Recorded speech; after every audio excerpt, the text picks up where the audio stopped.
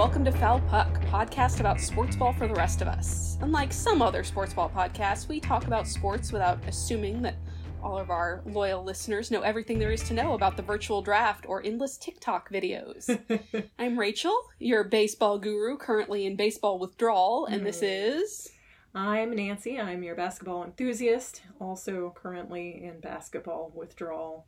Sports withdrawal generally, although I will say the International Skating Union has been pretty up on showing previously recorded programs on like their YouTube channel and stuff. So I have been able to catch some of those, which has been fun.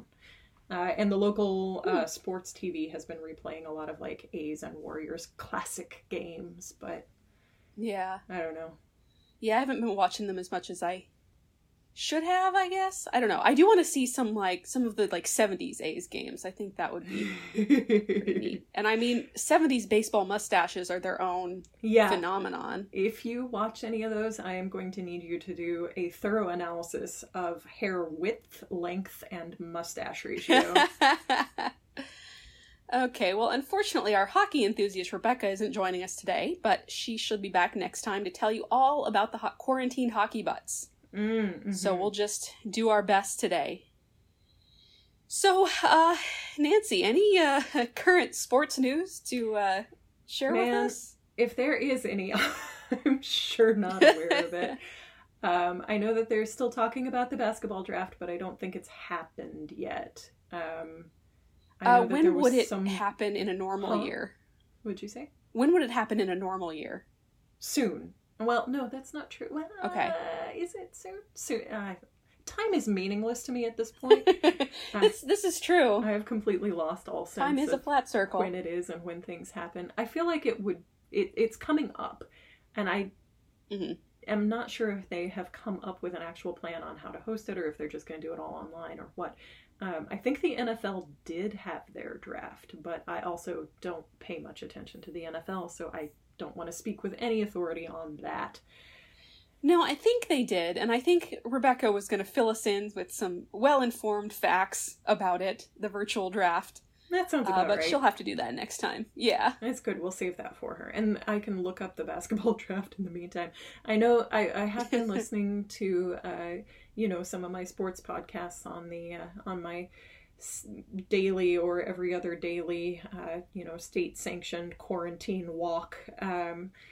But, they're all kind of grasping at straws at this point. But I do know that recently they were talking about the draft and, who they might want to draft to the Warriors. And I'm just like, does it matter at this point? Do we think we're going to play in the fall? I don't think we're going to play in the fall, but okay, guys. So yeah, and what does that mean to a drafted player? That's a really interesting thought. Like, you're drafted for a thing that might happen at some point.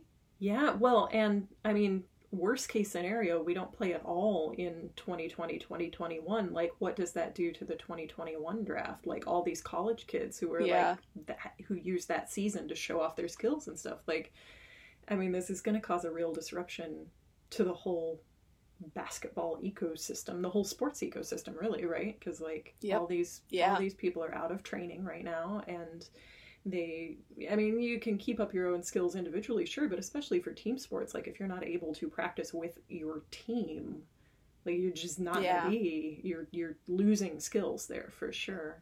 So I don't know, it's interesting. I find all of the sort of individual pieces of things that are affected by this really interesting, just pulling on the threads and seeing what touches what, because it all touches it, it all touches itself, Rachel.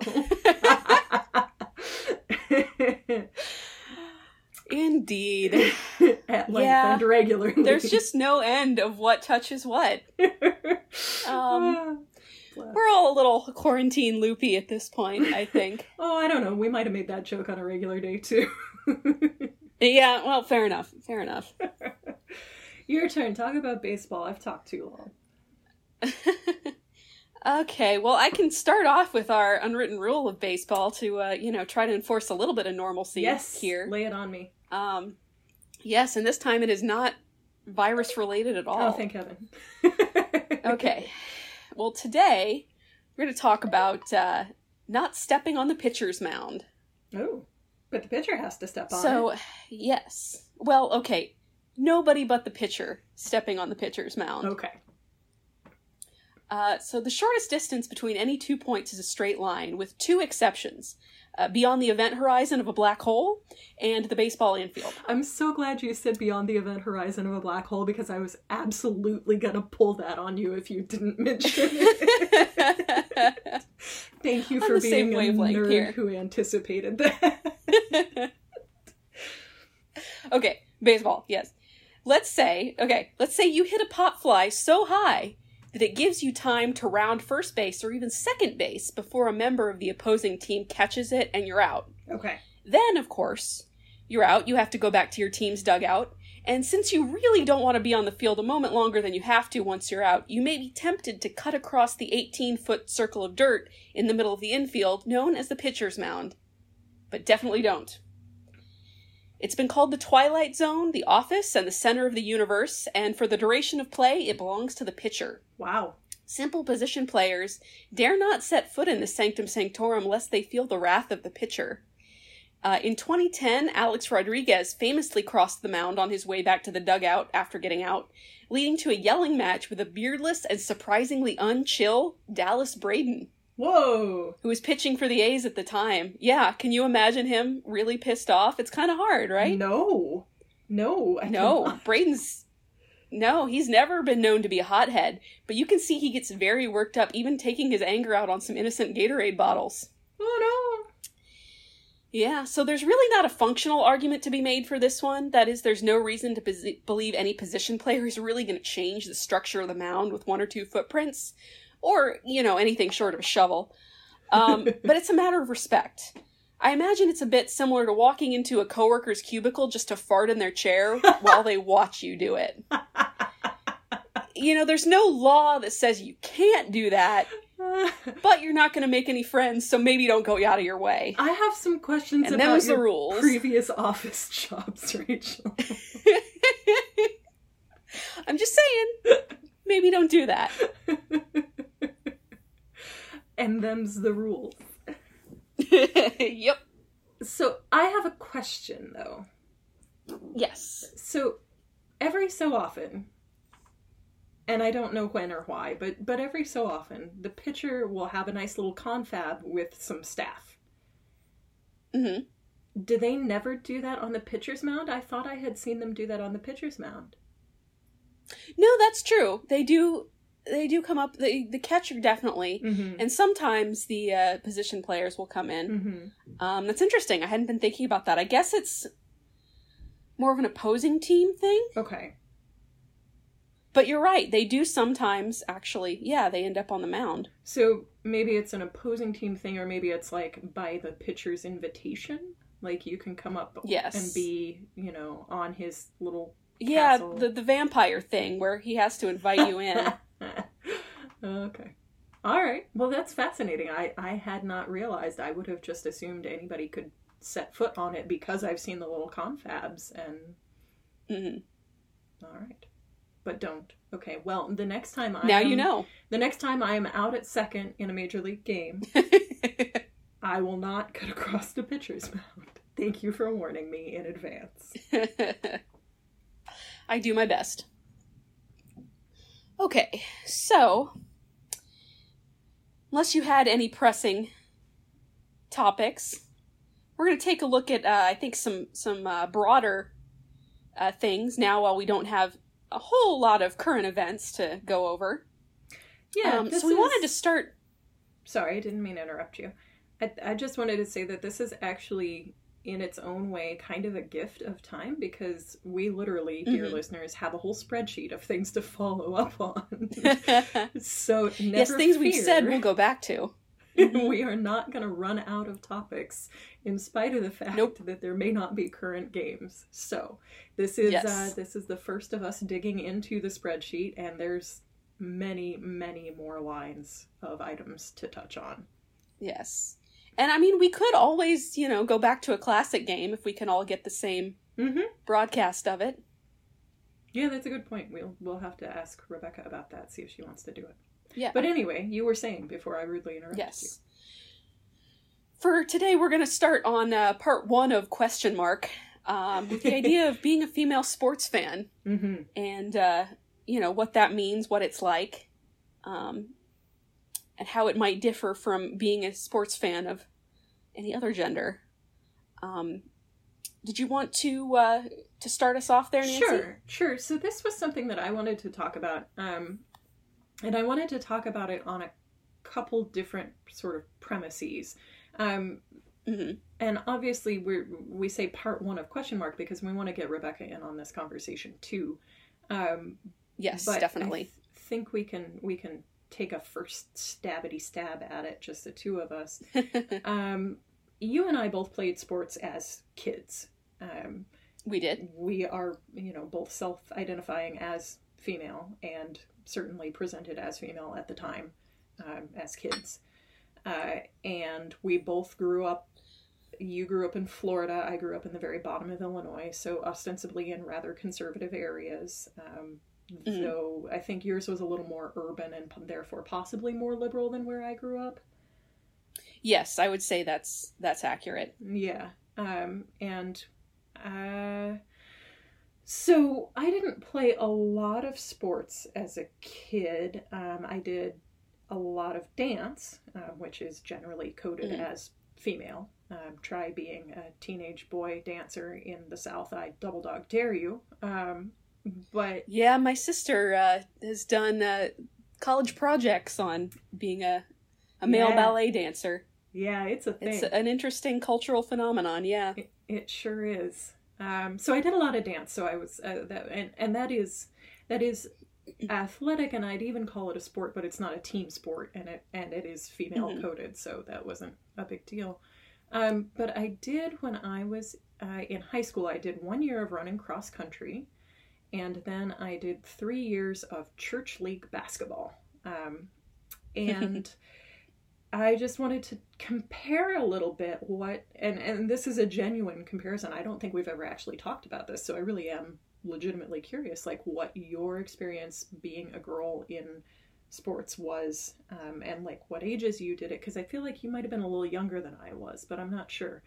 So for me, actual doing sports in high school, for me that would have been 13 to 16. But so that's my background. Tell me yours.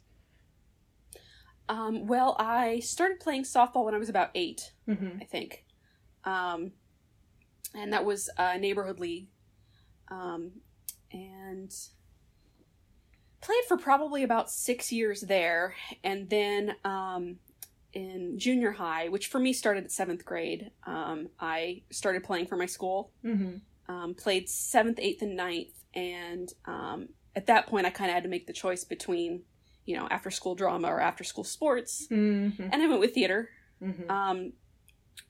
And I also played volleyball 7th, 8th, and 9th grade, and I did keep playing volleyball a little bit through high school in a church league, but it was pretty informal, and we didn't have what you might call practices,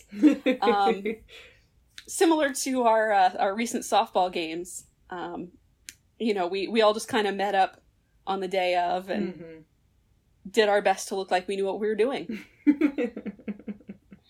And I played a little bit of intramural in college, softball. And then grad school take 1, I tried to play volleyball again. And that did not go so hot. No. And then a long gap until very recent neighborhood softball. Right. So I should mention, as an adult, I have played for my company's softball team for, 4 or 5 years now. It hasn't happened every year, but every year that we've had it, I've played on it, and I roped poor Rachel into it as well. And it's a completely different experience. It's the only co-ed sport I've ever played. The cross country was kind of co-ed in that there was a boys team and a girls team, and we did a lot of things together.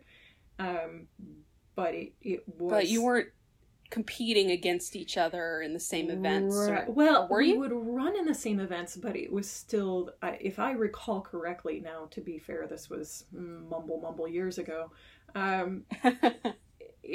they were like you got the results for everybody, but then you also had like the number 1 through number 3 girls, and then the number 1 through number 3 boys. Oh, interesting. So everybody was on the track at the same time, but okay.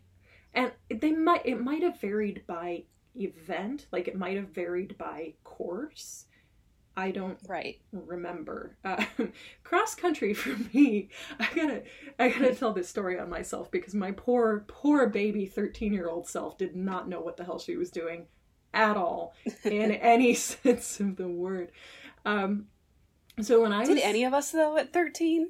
I don't know. One of the things. So I remember all the way back to very, very early childhood, and most of my early childhood memories are all about just being confused. Like, I feel like most children just spend a lot of time being confused about whatever the hell's going on, because you don't have any frame of reference and nobody tells you anything. It's just like, what are we doing now? And I think the great lie is that ends at some point. But yes, that's a different conversation. It is a different. So cross country, I literally did not know what it was. I didn't understand the concept. But I got to high school and I was in the band, and I was in the marching band, and I got put on the marching band drum line. And there were several older girls on the marching band drum line who all ran cross country. One of them in particular, I fell completely in love with, but I did not have the words or concepts to understand that what I had was a terrible crush. At the time. I just thought she was really, really cool. And I let them talk me into joining cross country. And I literally did not know what it was that I was joining. And I tried... Did they just assume that you knew? Yeah. And I tried to get... So you know me, I need like detailed instructions, right? Like I'm just one of those people who needs shit spelled out for me. Like, you know, you give me a bullet pointed list, I'm good. But I don't do well with like vague general assumptions, right? So I tried to explain to them that I didn't know what this was, and they were like, well, you know, you go and you run on a trail. And I'm like, okay, but like, where is the trail? Like, how do I know if I'm on the trail? Like, how do I, well, you know, you'll see other people. Well, okay, but like, do I follow these other people? Like, how do I, there was a lot going on here. So I joined cross country because she was real pretty. And went to these meets and always came in dead last, because I was not a particularly gifted runner. Have never been a particularly gifted runner, even before I fucked my leg all to hell. But I got, like, the thing that I remember most about it in a surprising way is that by the end of the cross country, not a semester, but it was like a 4-month thing. It's a fall sport, right? I remember noticing that like my body had significantly changed because I had been running 2 to 3 miles after practice every day, but or like after school every day. But like I was so slow, I would get lost. And I remember finding out, you know, we'd go after school and do these practices where you just go run around town, right? And it's just like you run like 2.5 miles or 3 miles around town. But I'd get so far behind that I didn't figure out for literal months that I was running an extra 1.5 miles because I didn't know where the course was. And I couldn't see them because they all left. Oh no, they all got so far ahead of you. They all got so far ahead that I didn't know where they would go. And so then I was running like 5 miles. Well, I mean, silver lining, you're getting some extra practice there. So I did and then you run cross country. Because you didn't do any of the shorter like track and field type events. I didn't. Just longer runs. No, they had enough people for that. Part of the reason that they talked me into doing it in the first place was they didn't have enough girls running cross country. And so they were just sort of like, you could do it. And I was like, I could do what now? And they would go, come on. Okay. No. It's just like marching band, except faster and with no instruments. Yeah, exactly. I mean, pretty much. For a long time. So I didn't do spring track. Like, I think I could have, but I was done at that point. Yeah. And fair. Then the beautiful snare drum player graduated, so I had no particular incentive to continue with cross country. But so that was my one experience with school sports, was deep confusion and lack of ability. I think those are the twin pillars of all high school sports right there. Right. Church league sports was kind of a different thing. And it sounded like you played some church league, but you also played school sports. So tell me a little bit about your experience with like school sports. What was that like for you?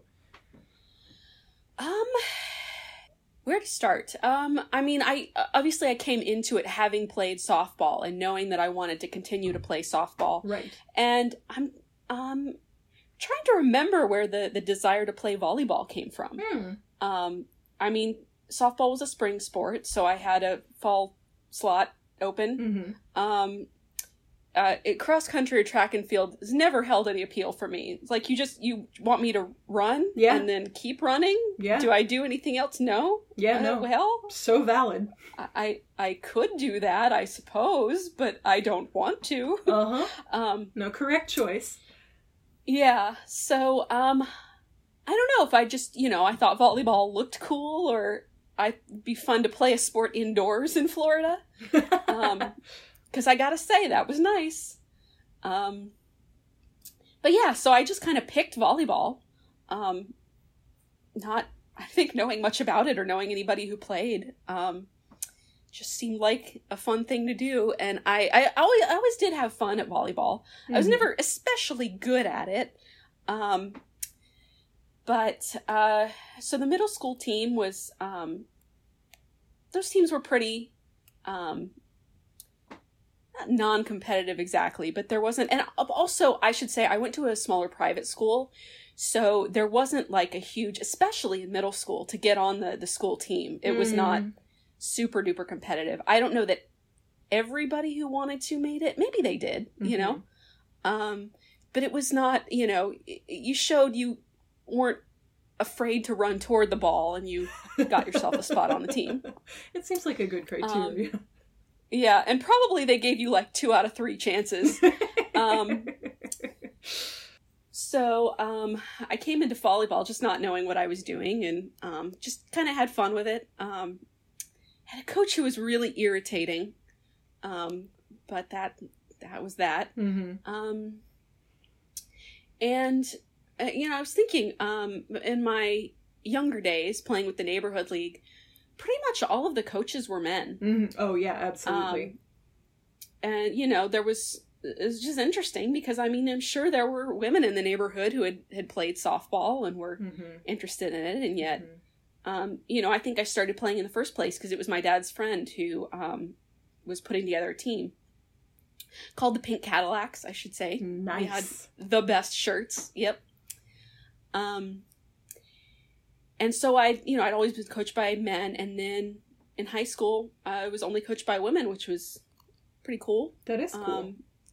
Both in volleyball and in softball. And our volleyball coach, I don't know if I ever had her as a direct coach, because I think she coached the high school team. Maybe I did for 1 year. Turn this into a podcast of things that Rachel might remember. Anyway, who had been herself, I should say, a pretty high-powered college player. I knew that. And then softball, who coached me for softball in high school? Is this podcast just things Rachel doesn't remember? Yeah, that's our new segment. Holy shit. I don't like not remembering things. I'm sorry. It'll come back to you at 2 a.m, It will, I'm sure. I was gonna make a point about coaching there, and now it's gone. Well, I'll tell you, though, you reminded me of one of the things that I had kind of suppressed, speaking of men being your coaches, and that was that the cross-country coach was a guy, of course, who I have very little memory of because I think he basically never spoke. But the track and field coach was the English teacher, and I did not like him. And one of the reasons I did not like him was that he referred to all of the girls on the track team as his baby girls. And so, come on, baby girls, let's go. And it was, even at 13, 14, I was not comfortable with this middle-aged fat man calling me his baby girl. Like, that was not acceptable. So, was it the same coach who did volleyball and softball? I remember her in a hat. I don't know if that means anything. You don't wear hats in volleyball. I'm sorry, Coach Cox.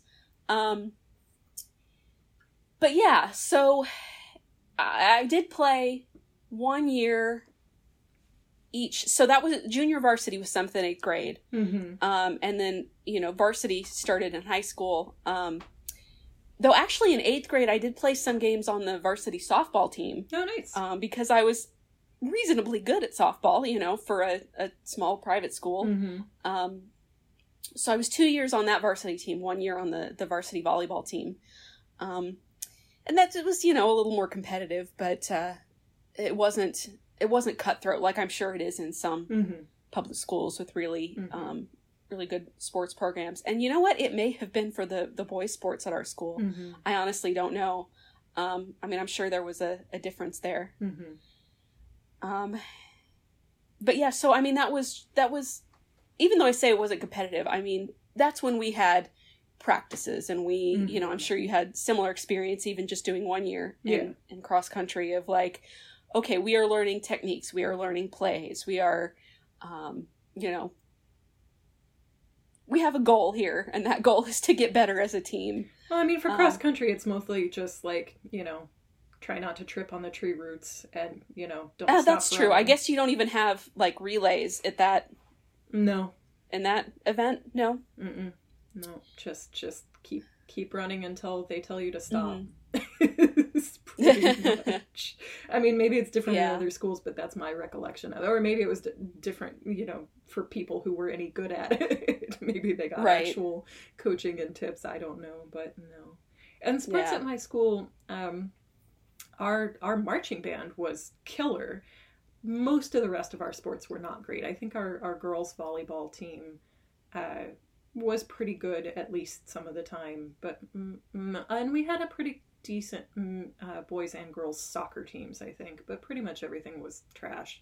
Our football team was trash. Our basketball team was like, it was not, we were not a particularly talented sports school. We weren't like bottom of the barrel, but we weren't good. But there was always just like, and this is a thing that everybody takes for granted, of course, I think in junior high and high school is the difference between boys and girls sports, right? Like the boys sports happen in the big fancy gym and they get the band to come and play and they have the mascot and they get the cheerleaders, and the girls sports, parents come,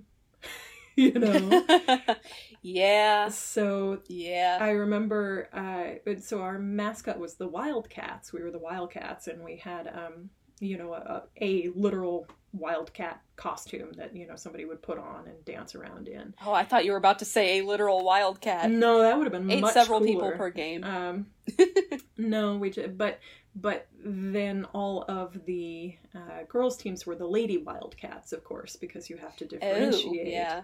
And the girls mascot had a pink bow on and eyelashes, because again, this is how you differentiate. Between a boy wildcat and a girl wildcat is a pink bow and eyelashes. Right.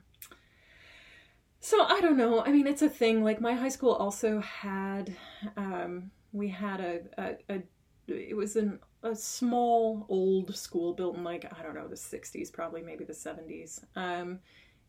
And we had one big new gym it was like stuck on the end of the building, built in like the 80s or 90s. And it was the boys' gym, because that was where all the boys' games were played. And then you had the two small, old, tiled, probably full of asbestos gyms that the boys' gym had replaced, which were, of course, called the girls' gyms. So, like... Wow, interesting. Yeah, it was just, like, baked in, right? Like, just nobody questioned it. It was just not even a thing that came up. You were just like, well, yeah, of course, the girls' gyms are the shitty ones, like, obviously. Yeah. So, I don't know. Your school was a private school, but it was co-ed, right? So did you run into that sort of thing too, or was that less pronounced? Less pronounced. I mean, we definitely all used the same gym, but it wasn't used for basketball until the spring, so it was kind of all volleyball in the fall. Mm-hmm. You know, and ours wasn't such a high-powered program that you had the basketball players practicing during the fall.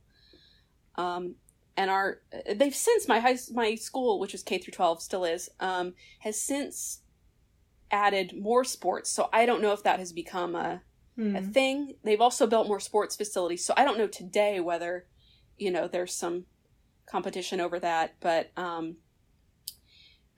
we had to go. We didn't have a baseball or softball field on campus. We went to one that was actually in my neighborhood. For the game, for practices and games. But we didn't have that same kind of division of facilities. I should clarify that some of the girls' sports did play in the boys' gym. Like, I'm pretty sure the girls' volleyball games were held in the boys' gym. But anytime there was, like, back-to-back, you know, like, competing schedules, then the girls used the girls' gym. A conflict, yeah. And the girls' gyms were still used for PE and stuff, too. But, like, on your class schedule, it would say, you know, girls' gym. Like, that was their official names. So, really? Yeah. Wow. So, I don't know. Church league sports. So, my church was a pretty big church. Had about 500 people, which is not, like, huge, but, you know, given that my high school... Compared to your church now. Compared to my church now, yes. Given that my high school had about 800 people, you know. Yeah. And we had a very active youth group. And our youth group leader, who, though I imagine he and I disagree on just about everything social and political at this point, he was a very decent human being, which I will give him endless credit for. And he was very good with teenagers, too, to his credit. And he was also a basketball fanatic. He had grown up rooting for the Kentucky Wildcats and was obsessed with the Kentucky Wildcats, who are a very well-known college basketball team. And so he was always really interested in having the boys in the youth group play basketball. And we had a boys basketball team, and they were reasonably good. And to his credit, he set up a girls basketball team too. I had a friend, Shauna. She and I grew up together, and Shauna was actually a really talented basketball player, as opposed to the rest of us who were very much not. And I wonder, in retrospect, if our youth leader had somewhat set up the girls' basketball team to give Shauna an outlet to practice a little more, but I don't know. That's, you know, looking back as an adult, I'm like, oh, that might have been a thing. But I don't know, maybe he just wanted to give us all a chance to play. I mean, that might have been, like, the initial reason. Yeah. And then, oh, yeah, it's a good idea for, Yeah, so it was... You know, he held practices for us. He taught us, I mean, he was part of my initial learning about actual, like, basketball strategies, you know, various defenses. And we would play other church league teams in the area, like, every other Saturday or something like that for a few months every year. But one of the things that I remember there are two things that stand out to me as an adult as, like, concerns that maybe should not have been concerns.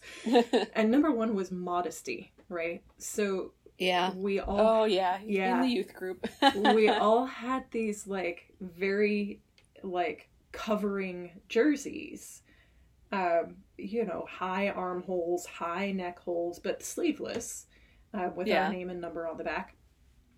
And I remember getting in trouble for wearing one over a sports bra to play a game. I did not have a t-shirt on underneath.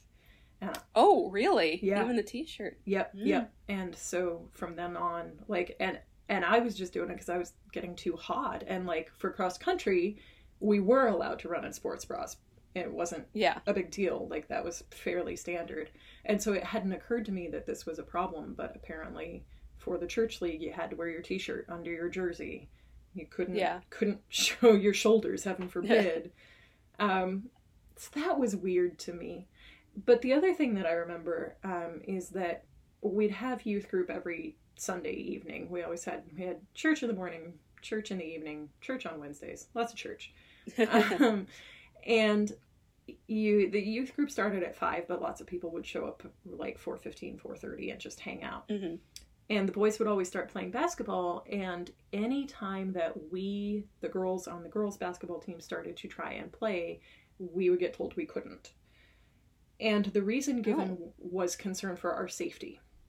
That the boys were playing so hard, and it wasn't said, but it was implied, they're enough better than you, that you're going to get hurt, and we don't want that to happen. Right? Yes, that famous contact sport of basketball. Right. and also, no thought of like, well, maybe tell the boys not to fucking like throw the basketball at the backboard. Just, oh, girls, we don't want you to get injured. Right? Yeah. So, again... So it wasn't even just a boys won't let you play. It's a... No, it was from on high. Higher ups. And I don't know for sure if it was our youth leader or if it was like the church leadership generally. Like, I'm not sure what the origin of it was, but it was definitely we want to keep you safe, and if you play with the boys, you will obviously not be safe. And we're not going to deal with that by telling the boys not to fucking injure anybody, because boys will be boys. Yeah, exactly. And we're not going to, like, worry about whether you all might actually injure the boys, which would have been a valid concern, actually. Yeah. But no, girls, we'll let you play when we have you come for your girls-only practice, but you do not get to play before youth group while the boys are playing. Yes, no recreational playing. No recreational playing, only sanctioned, organized play. Yeah.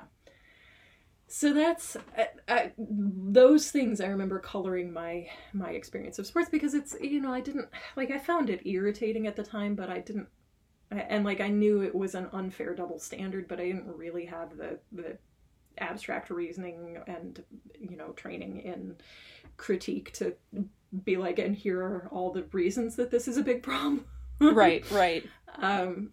But it definitely gives you that sense of like, oh, well, okay, I guess I'm just not good enough, right? Like, yeah, if I were good enough to hold my own with the boys, obviously they'd just let me play with them, right? Like, that's... Mm-hmm.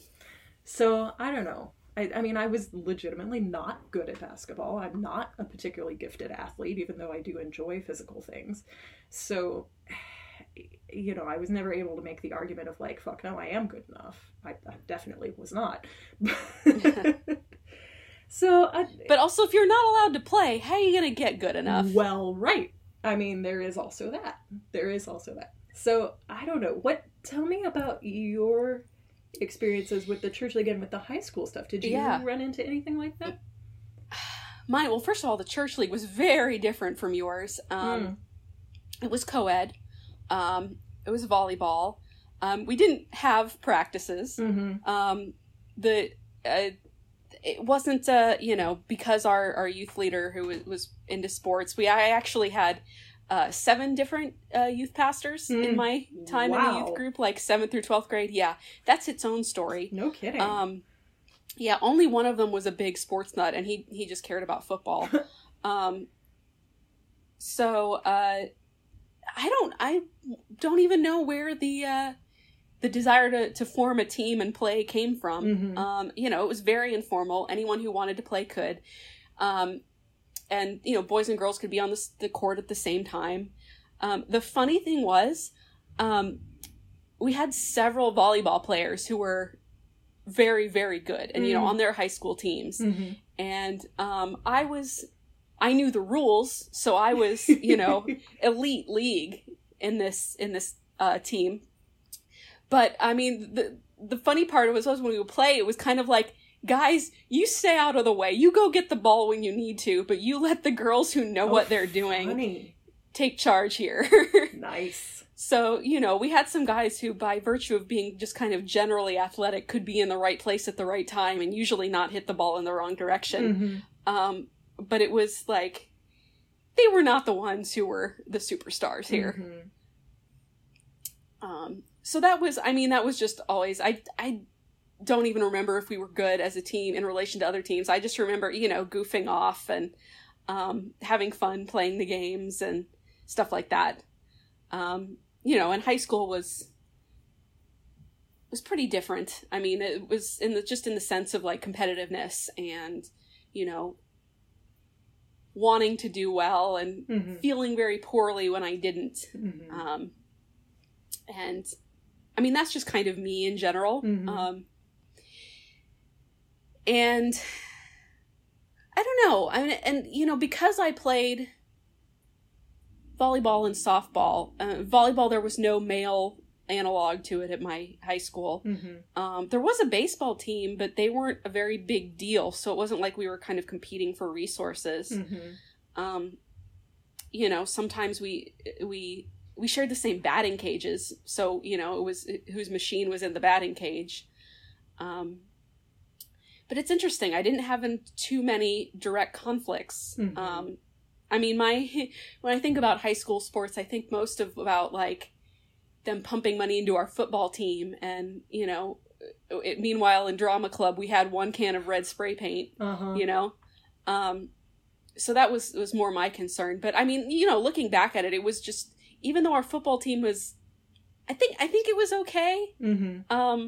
Not great. I mean, we were in a very low, because the school was smaller, we were in a low level league. I don't remember how that was, you know, if it was double F or something, I don't know.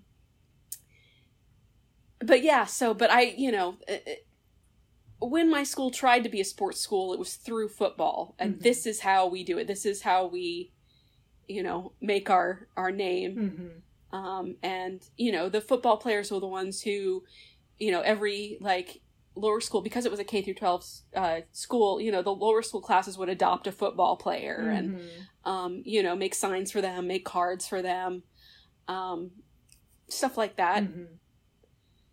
I'm curious, did your marching band just do football games, or was it other games too?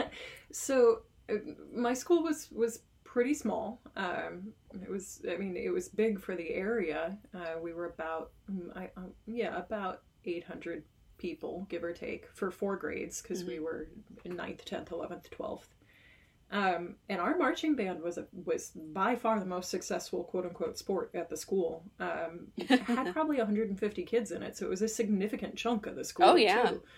And interestingly, like, very diverse. So you had the stoners, you had the preps, you had the jocks, you had the nerds, like everybody was in band. And it was the same band for everything. So the marching band was the concert band, was the pep band, that was it. That was all there was. So we were the marching band in the fall, and we would go to marching band competitions, and then we would also do parades, and we would also play at football games, home football games. But then in the winter/spring, we were the pep band for the basketball games. So we would go play there as well. Less exciting, because you just sit in the bleachers and play some pop song from the 70s every 10 minutes. But also a lot easy. Well, I don't know. Still equally easy to get trashed. My high school experience was different than yours. Yes. But it was, so it was, I was just thinking as you were talking about that another thing that I find interesting in retrospect was our marching band, which was very good and very diverse and very gender diverse and equal too. Like our, you'd have disparities among, like, most of the trumpet players were boys, most of the flute players were girls. Like, you get a certain amount of that. But it was pretty equitable in terms of execution. Yeah. Like, you had people who were good at it, you had people who were bad at it across both genders. You had people who really wanted to be, like, top of the top and be the drum majors who were of both genders. Like, it was pretty equitable. What was not equitable was the color guard. And the color guard, you know, the girls who wave flags in skimpy costumes. And then also the pom-pom squad, who are the dancers with the thigh-high boots and the pom-poms, right? There was no male equivalent to either of those. We also had cheerleaders, but we never had, we had like a male cheerleader, I think, once when I was in high school. Like, that was not a thing at our school. Boys did not cheer. so you had the marching band who regularly interacted with these 3 other groups solely of attractive, skimpily clad women, right? Mm. Which set up some interesting dynamics. There were marching band players who were cheerleaders, but you couldn't be in color guard and marching band because we all went to competitions together. You had to pick one. And I don't think there were any marching band players who were in the pom-pom squad. Again, because you'd perform at football games together. Same places, So, and in hindsight, as an adult, with an adult reasoning and understanding of sexism and gender, everybody in the marching band treated the girls in those groups really poorly. And I think for the marching band girls, it was because it was a sort of sense of, there but for the grace of God go I, right? Mm. Like, it was, the color guard was not good, which did not help their case. The marching band was very good. Yeah, the idea of, like, if you were talented, you would be in the band. Yeah. And then, the non-gendered neck to ankles wool uniform versus... the spandex nothings that the color guard wore. Like, it was definitely, and a lot of guys in the band treated the color guard as like their personal dating pool. So there was, I don't know, I guess this is getting away a little bit from sports specifically, but it's all very sports adjacent. And it's sport, definitely. And I think, I wonder if we hadn't had, first of all, if we had allowed or encouraged boys to join the color guard and the pom-pom squad and cheerleaders, if that would have made a difference in how we treated them, and or if there were some sort of male equivalent to those, if that would have made a difference too, because they were very specifically things that girls did, specifically attractive girls did. I do think that by my senior year, there was one plus-size cheerleader on the freshman squad, but that was unusual.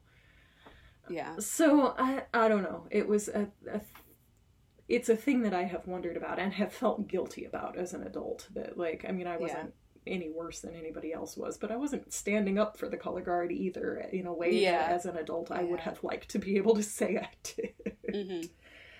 So,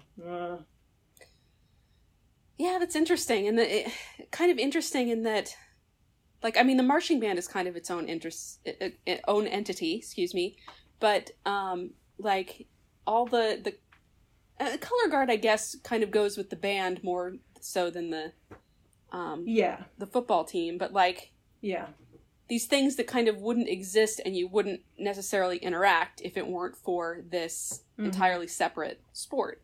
Yeah, exactly. Well, and marching band, and drumline in particular, are very competitive. Like, there's a whole genre of, competitive marching bands and competitive drumlines. But yeah, traditionally they arose as a complement to the football team, right? So, like, they're kind of intertwined at this point. So, tell me about your experiences as a sports ball fan as an adult, because you and we both got into it relatively recently, but you've been in it a little longer than I have. I think you've been to more games as an adult than I have. What has that been like? Have you ever, like, run into any weirdness? Have you ever, like, felt out of place? What's your experience there? Well, I think most of my, out of place or fish out of water sense is kind of my own fault, in that I scorned the liking of sports for many years. And I'll cop to that. I've already talked a little bit about kind of feeling competitiveness in high school of, drama and football competing for limited resources. And not like we were actively competing. Nobody was thinking, let's give money to the drama club. They did later on. And now they have a nice new theater. But anyway, so, like, that was kind of the dichotomy that I felt. And I felt for a long time that I was very strongly on one side of it, and the people on the other side were wrong. Less so as I went into adulthood, but it just felt like, and this is part of the reason that I can't quite get into football now, is that, like, sports was football, and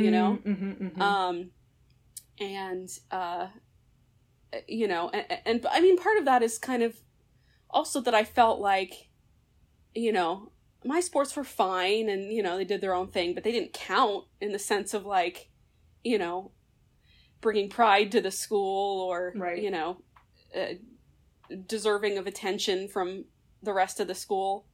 You know, and I don't think I would have thought of it that way back then, but I don't know, it's just, so that was kind of my mindset, not just of high school, but kind of the world. Like, you have people that like sports, and you have people that would rather be watching pretentious movies and, you know, going to museums or whatever. No, I completely agree. I very much felt that dichotomy as well. And I didn't have any friends who were into sports, and I was, you know, a band geek and a school nerd. And so it was like, well, that's what you do then. And we all hate sports, and we all shun sports, and we all mock the idiot jocks, and like... Right. Yeah.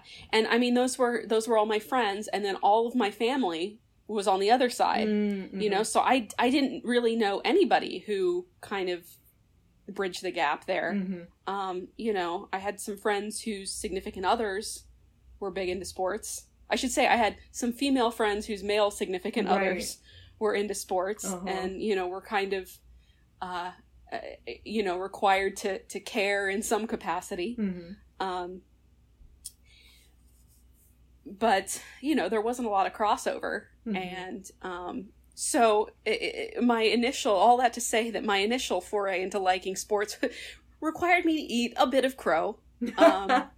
You know. How did it taste? And it didn't taste quite as bad as I thought. A little gamey, but not, it was edible, you know? Add a little salt. Yep. And I will say that my family members have given me a little light razzing over it, but probably not as much as I deserved. That's nice of them. Yes.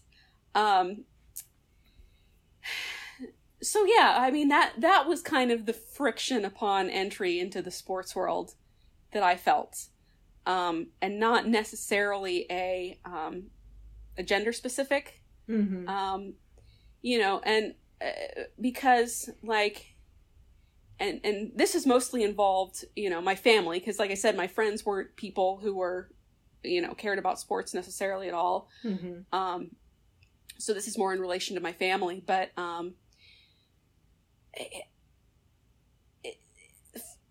what am I trying to say here?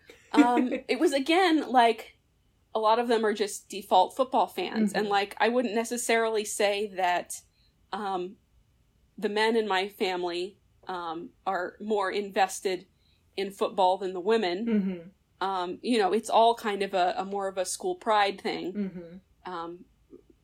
And my family specifically, college football. So there wasn't like a gendered sense of, you know, friction of me becoming a fan. And, you know, I haven't really kind of brought that outside of my family.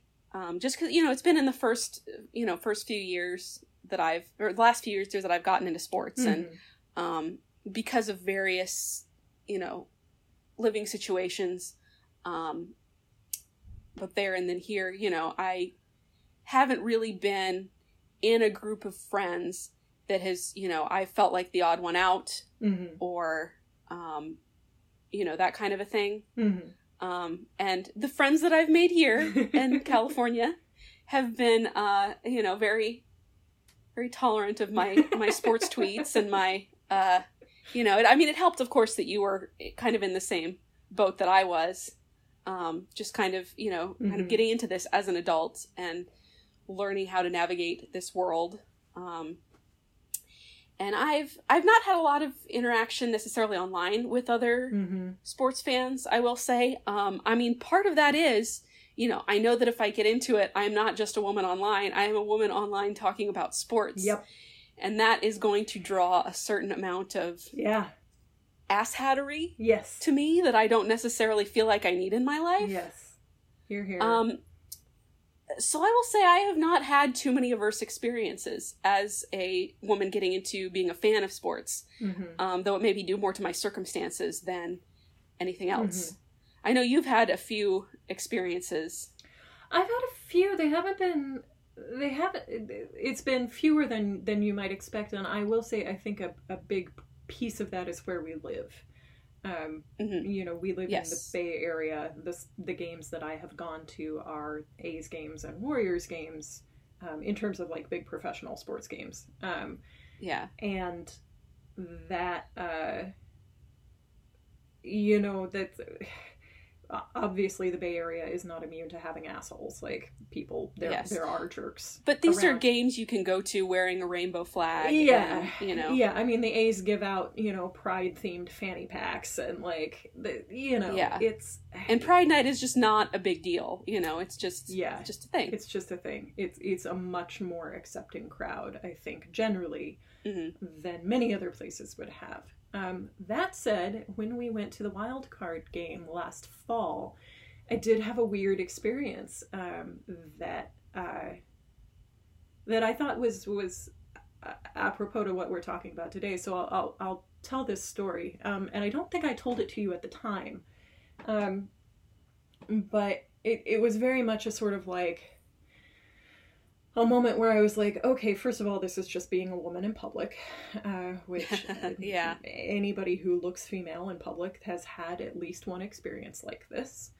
And another piece of it was, I think, specific to being a female sports fan. But so you can tell me what you think about that. So we went to this game, you and me and my partner, and we were all there, and I went to go get, I think this was the game where I got you the novelty nachos hat. The helmet full of nachos. The helmet full of nachos, which made us both very happy because I love nachos and you got a novelty helmet. And I love novelty helmets. It was a win-win situation for all concerned, except the nachos, which disappeared. So I'm waiting in line, and it's a long line because this is, you know, a sports arena. And I'm standing in line, and it's very crowded, and it's a long line, and there's a woman in front of me. She was like the next person in front of me, who was just beautiful. Latina woman, you know, nicely done makeup, nicely done hair, dressed up, not like in a, you know, prom dress or something, but like classy, you know, like dressed up. Really stunning. I am, you know, an aggressively average looking person, especially when I'm going to a sports game, you know, like I'm not wearing makeup. I had a baseball hat on, you know, like a sweatshirt, right? And I remember I complimented her hat because she had this very like nice jaunty red hat on over her, you know, beautifully curled dark hair. And when I complimented her on her hat, I became aware that she was Spanish speaking. She did speak some English, but not a ton, like enough to understand that I was complimenting her hat. But like that was, you know, we were not going to have an in-depth conversation because my Spanish is terrible. Right. So we're standing in line, and the line is moving forward, and this guy, middle-aged, schlubby, white dude, comes up and starts talking to her. And she and I at this point are very close to getting served, and he comes up and he starts offering to buy her food. And this is not her first rodeo. She's, you know, a beautiful young woman. She, I'm sure, gets this all the fucking time. So he comes up to her and he, you know, starts saying, you know, let me buy this for you. Let me buy this for you. And the cashier is getting confused. You know, is this guy with you? Is this guy not? I can see she's getting uncomfortable. So I say something to him like, you know, she's fine. I don't think she wants you to do this. And some guy further back in the line starts being like, oh, are you going to buy my food too? Like, are you going to buy us all food? Are you? And I'm not convinced her English was good enough to really understand everything that he was saying to her. I mean, she clearly got that he was being skeevy because, like, you don't need language for that. So he, at this point, dude who's trying to buy food for her and then, like, starts trying to buy my food because I'm interfering in his plan, right? He's like, well, I'll buy your food, too. And I'm like, I don't want you to buy my food. I don't need you to buy my food. I can buy my own fucking food. At this point, he goes back to the guy further back in line who's shouting at him to say, like, I'm not going to buy your food. You know, who asked you, buddy? And so I turn to the woman and I say, we're friends now. I'm going to put my arm around you. And so I scoot up right next to her. I put my arm around her. We get to the cashier. I tell the cashier, please ring her up. Here's what I want. Ring me up. We're just going to be done. You know? Yeah. And the middle-aged guy comes back and he starts, oh, well, she paid for her food. Well, okay, I'll buy yours. And at this point, like, finally the guy who's further back in line, like, comes up and is like, fuck off, buddy. Like, these women don't want you bothering them.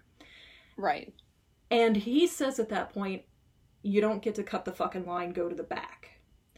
Mm-hmm. And it hadn't occurred to me until he said that that's probably what the guy was trying to do, was that he didn't want to wait in this entire giant line. So he thought maybe he could get... Because at this point, I just thought he was just hitting on the pretty girl and then, you know, was trying to buy me off. Which may also have been true. But the way that the guy further back in line recognized it made me wonder if that's a common strategy. If that's a thing that happens frequently, because he certainly seemed to have seen it before, you know, and given that A's Stadium holds, you know, what, 30, 40,000 people, like, I doubt he knew this guy in particular, right? He wasn't just recognizing Bob the sleazy asshole who tries to cut line every Friday. So it was, you know, it was obnoxious. It's never comfortable to have some guy pushy up in your space like that.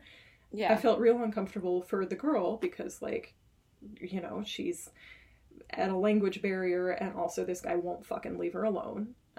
Right. And all she wanted was her food and all I wanted was my novelty nachos. Like, but it was that thing of like, well, okay, you know, we were targeted because we're female and because she's pretty. And you know, dressed also, I think, in a way that indicated she was not a casual sports fan. You know, like, she wasn't necessarily somebody who would know that this was a thing, maybe. Right. So I don't know. It was weird. It was a weird experience, and I had wondered if that was a sort of standard thing that I just didn't know about because I don't go to many games, or if it was just like, this guy's just an opportunist, you know? Yeah. Have you ever seen something like that? Have you heard of things like this? I don't think so. I mean, A's Stadium is kind of famously outdated at this point and can't quite handle the crowds that it's very true drawing at concessions. So that was my first thought when you told me the story, was that it was a line cutting thing, because those lines can get they're huge, long, and confusing. Massive. Yeah. No, I don't think I've seen anything like this, but I mean, I think probably both interpretations are correct there, you know? Yeah, and especially maybe him, like, if she wasn't necessarily wearing team merch or anything like that. You know, she was beautifully dressed in, like, a red coat and, you know, with, like, lovely buttons and a matching hat and, you know, Right. So kind of, trying to take advantage of that. Yeah. Not somebody who knows. Right. You know. Right, to defend themselves. I can't see him trying that on clearly unaccompanied. Any guy. Yes. It was actually a moment where I was glad to be in the Bay Area, because I was like, you know, here, like, I didn't specifically say anything about who she was to me. I was just doing solidarity. But I really could have said, like, fuck off and leave my wife alone. Yeah. And in the Bay Area, that would be entirely plausible. You know? Yeah. Whereas I feel like there are other places where that would not be something you would want to say. Yeah. And I think other places you might, well, maybe not, but just like the guy in the back of the line might not have said anything. Yeah. You know? Yeah. Just even if he thought he was cutting, like, I'm not going to be, you know, I don't want to be interpreted as cock blocking. Right. You know? Yeah, definitely. Definitely. I think that's a really good point, too. Yeah. And I will say, one of the best experiences I've had with sports as a woman is playing on that intramural softball team, because even when some of the guys on some of the other teams have been dicks, all of my male coworkers have been consistently excellent. And, like, that makes it so much more enjoyable, because I never have to worry. And I'll say the refs too. The umpires have always been really supportive and really good. Because that's true. Know fuck all about playing softball. Well, I know a little more than fuck all now, but when I started, I was like, fuck some about playing softball now. But yeah, so that, I mean, it was something before our team started, it was something I was worried about. I was like, I have to see these people every day at the office. Like, if one of them turns out to be like a raging asshole, I'm not going to be able to unknow that. Yep.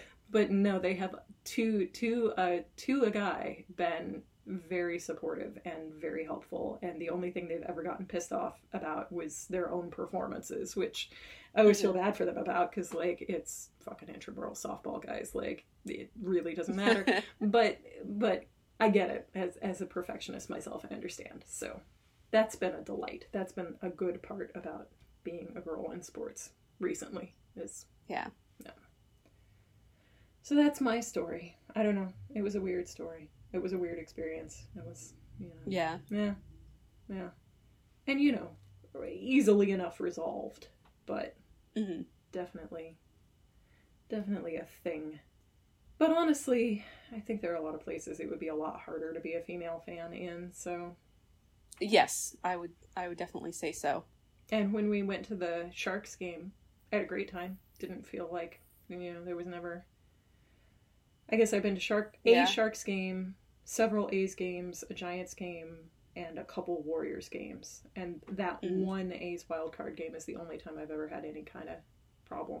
So, yeah. Overall. Would you go to a game by yourself? Yeah, I would.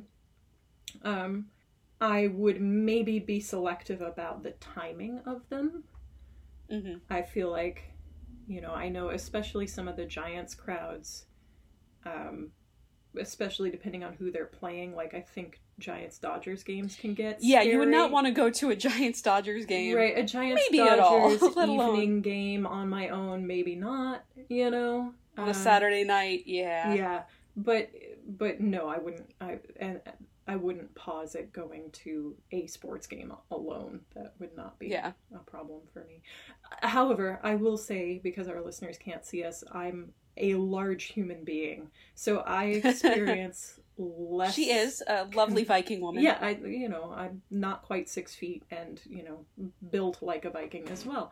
So I experience less of that fear than I think certain smaller people would. I am less likely to be targeted, and if targeted, more likely to be able to do something about it than somebody of smaller stature. So, with that in mind. But yeah, no, I think overall it's actually a really, really reasonable place for it. And even when I've gone to watch games in sports bars, which I don't do that often, but I have done for the Warriors Championship some, that's always been fine too. I mean, I don't tend to do it a lot because it gets too loud for my tastes, but it's, it's about the volume, not about the crowd. So, yeah. Well, we've talked for a bit. Did you have anything you wanted to add or follow up on or mention or? I don't think so. I mean, I look forward to continuing this discussion when we have Rebecca's perspective as well. Yeah, I think Rebecca's gone to a lot more games than we have, so I'd be really interested to hear her take on it as well. Yeah, and we have a lot more to talk about just in terms of, like, how sports franchises and, sports leagues in general have attempted to engage the female population. That is a rich mine of bullshit. Ain't it just? Yes, so we'll get back to that on another episode. Yeah. I just realized we don't have Rebecca here to tell us where I can look we it up, can be found on the internet. I want to say, when sports is a thing again in real life, yes, I want to go to some, and we're going to have to road trip this or something, because there's neither a women's soccer league team or a WNBA team here, but I was going to say I want to go to a women's team live sports event and see how different the crowd is. Yeah, that would be really interesting. Yeah, I think it would be. So we might have to make Rebecca go to a Mystics game. But then when we are all free to travel again, maybe we'll go see the Sparks or the Storm or something. Yeah, and I do find it so surprising that we don't have a WNBA or it's women's soccer here. Really, they really need to get on that. Like, I'm very happy that Portland has the Thorns, but like, why does Portland have a soccer team and we don't? Like, come on, dudes. That is falling down on your job there. So yeah, that's what I want to end on. When there's sports, let's go to women's sports. What do you say? We need to start making a checklist of when there are sports we need to do. We do need to make that checklist. Yeah, that would be good. All right. So, our website is foulpuckpodcast.net. Our Twitter, which is where we're probably the most active, so like please come tweet at us, make a request, send us a DM, RT, whatever you want, is foulpuckpod, all one word, just foulpuckpod. And our Instagram, as soon as it loads here, I will tell you, is foulpuckpodcast on Instagram. And we have been posting there, and because you're all such wonderful listeners, I will go and dig up, and because I'm packing to move, my high school yearbook and post a picture of me doing cross country on our Instagram here. Oh, I think I have, because, they did for the neighborhood leagues a photo day every season, and, because they could sell you your own trading cards. And I'm sure, I think I know where one of those is. Nice. Okay. Yeah. Yeah, you have to dig that up and post it then. You are obligated. You owe our listeners this. Okay, I will do my very best. Excellent. Is there any social media I've forgotten? I think that's most of it. Instagram, yes, Twitter, website. I do want to thank Joe for doing our editing. Yes. If by chance we don't sound like idiots, it's all thanks to her. We're going to sound like idiots either way, but we'll sound like polished idiots, damn it. Yes. And our music is from Kevin MacLeod at incompetech.com. And unless you've got anything else, Nancy, I'll go ahead and wrap us up. Well, we look forward to the day when we have new sports to talk about, but until then, we will keep talking at you. Hell yeah, we will. We got a whole spreadsheet to get through. Yeah, all right. Okay, we will see you next time. Goodbye. Bye.